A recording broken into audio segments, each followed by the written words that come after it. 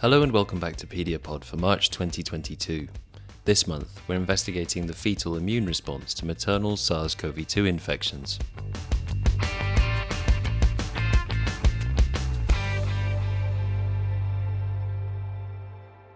Thousands of women have been infected with SARS-CoV-2 during the COVID-19 pandemic. Whilst very few of these infections have been shown to transmit vertically from mother to offspring, it remains unclear what effect a mother's SARS-CoV-2 infection has on fetal development.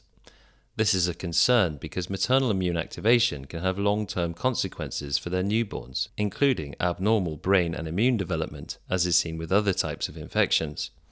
In this episode, we meet Brian Kalish from the University of Toronto and the Hospital for Sick Children.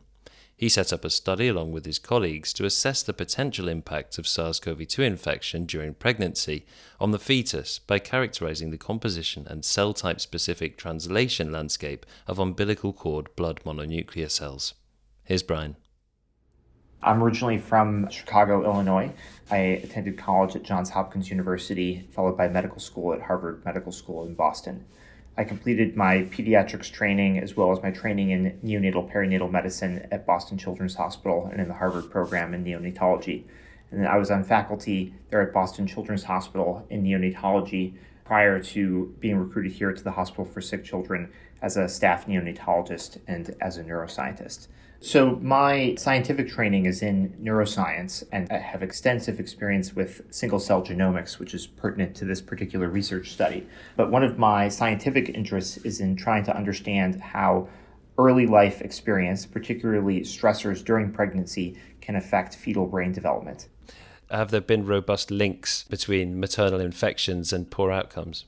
I wouldn't want to make large claims about what the impact of COVID-19 infection during pregnancy has on offspring because we just simply haven't had enough time to follow those cohorts of children long-term and ascertain what, if any, effects there might be. But I think importantly, when you look historically at either prior pandemics or significant waves of infection that have occurred, including influenza pandemics, it's been noted that severe infection during pregnancy has been associated with neuropsychiatric disease in the offspring long term. And that's been found with a variety of different infections, viral, bacterial, parasitic. So I think there's reason to believe that that risk could exist with COVID-19, but again, the evidence just isn't there to know definitively. Pregnancy itself is already a sort of very tight immunological balance, isn't it, to be had? When a mother's immune system is thrown out of whack by something like COVID, what's the worry? Yeah, so you're exactly right, Jeff, that pregnancy is this beautiful, delicate immune balance, and there are shifts in the immune system, both systemically and at the local placental level, that occur throughout pregnancy in order to maintain both maternal and fetal well-being. Certainly, other investigators have described widely the impact of COVID infection on pregnant women, showing that there's increased risk of severe disease and complications in pregnant women in particular who may not have other risk factors for severe illness. And others have also suggested that there may be increased risk of preterm birth associated with severe COVID infection. I think the data on that has been a bit conflicting, but certainly we have observed anecdotally that, especially in women who have had severe infections and are hospitalized in the ICU, that sometimes the consequence is the need to deliver the child quite early. But really, the motivation behind this study was thinking potentially more about the long term. Is there the potential even to program fetal development long term? Obviously, we didn't have the ability to look at that in this particular study, but I think our study provides a hint that there are changes in the fetal immune system that can occur when the mother is infected with COVID. Now, for anyone who hasn't seen this sort of study before, how do you get at questions about the development, the fetal immune development? Absolutely. So in this study, we looked at pregnancies that were complicated by COVID infection versus those that were not. We collected umbilical cord blood from those pregnancies, and we isolated mononuclear cells from the umbilical cord blood and then subjected them to single-cell genomics. And in doing so, we're able to discern the cell type specific immune response. So pinpointing how gene expression in different cell types in the immune system may be changing in response to COVID infection. So yeah, you compared the gene expression between different sets of immune cells from your controls and those of children from mothers who had an infection. What were the standout cells that had clear differences in their gene expression? So broadly speaking, we noticed a profound interferon-stimulated gene response across several different immune cell types. And interferon is an important cytokine for viral-related immunity and the response to viral infection. So I think that in and of itself is quite interesting because obviously in a perfect world, the fetus would be completely protected from these maternal perturbations. But clearly, even when there's not direct infection of the fetus is able to see, quote unquote, this inflammatory response and viral infection in the mother and is mounting this interferon-stimulated gene response. This was particularly notable in a particular type of immune cells called the monocytes. So across several different types of monocytes, we noted this interferon-stimulated gene response. So I think that was the most profound change that was noted. But we noticed other immune changes in a variety of other cell types, including T cells and B cells. Before we move on to the changes in T cells and B cells, do you have an understanding of how that interferon action would have come about? Are those cytokines coming from the mother, or are they coming from the fetus in response to other circulating compounds?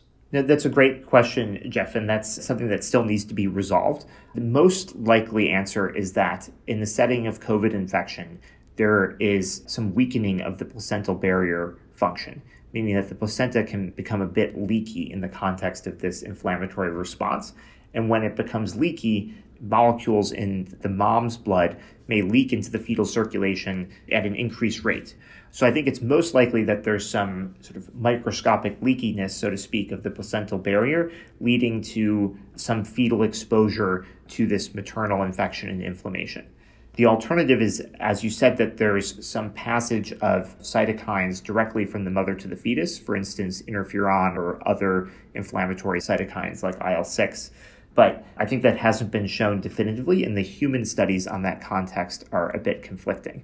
And the reason I think all of this is important is that I've studied this phenomenon in mice quite extensively, looking at maternal infection and inflammation and its impact on the fetus, and particularly the fetal brain. And there are specific cytokines that are associated with an impact on the fetal brain, and many of those cytokines are also dysregulated in COVID infection. So I think there's some biologic plausibility there about how infection during pregnancy could theoretically affect fetal neurodevelopment. You mentioned there were also differences in B cells and T cells. Sure. One of the other things that we did as part of this study, in addition to sequencing the RNA of each individual cell, we also sequenced the T cell receptor, which is an important component of the adaptive immune response. And we saw that in those fetuses born to mothers that had COVID during pregnancy, that there was an expansion in their T cell receptor repertoire. That phenomenon has also been observed in adults with COVID infection, again suggesting that this response in the fetus paralleled what might be seen in an adult or an individual who might have a primary infection. You yourself described this study as an exploratory one. It had small numbers of patients. Even so, do you think the differences in the immune responses between the two groups, does it tell you anything about the impact that these changes are having on those newborns? So I think even with this small cohort, there was a clear distinction between the cases and controls and quite a robust and profound change in gene expression across multiple different immune cell types. And I'll say that all of the women in the study who had COVID had mild to moderate COVID infection. So this was not even severe infection to the level where women are intubated and receiving mechanical ventilation in the ICU. And moreover, all of the infants after they were born tested negative for COVID and were otherwise well. So I would say, if anything, the cohort that was described here is a relatively mild to moderate cohort with very little morbidity or consequences in the short term for the infants, thankfully.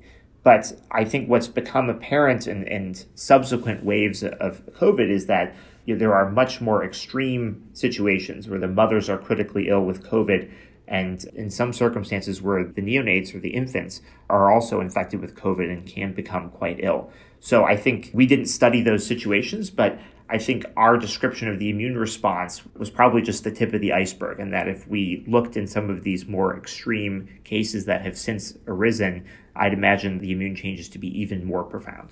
The individual who is the first author on this study, Dr. Juan Matute, is a neonatologist at Mass General Hospital in Boston.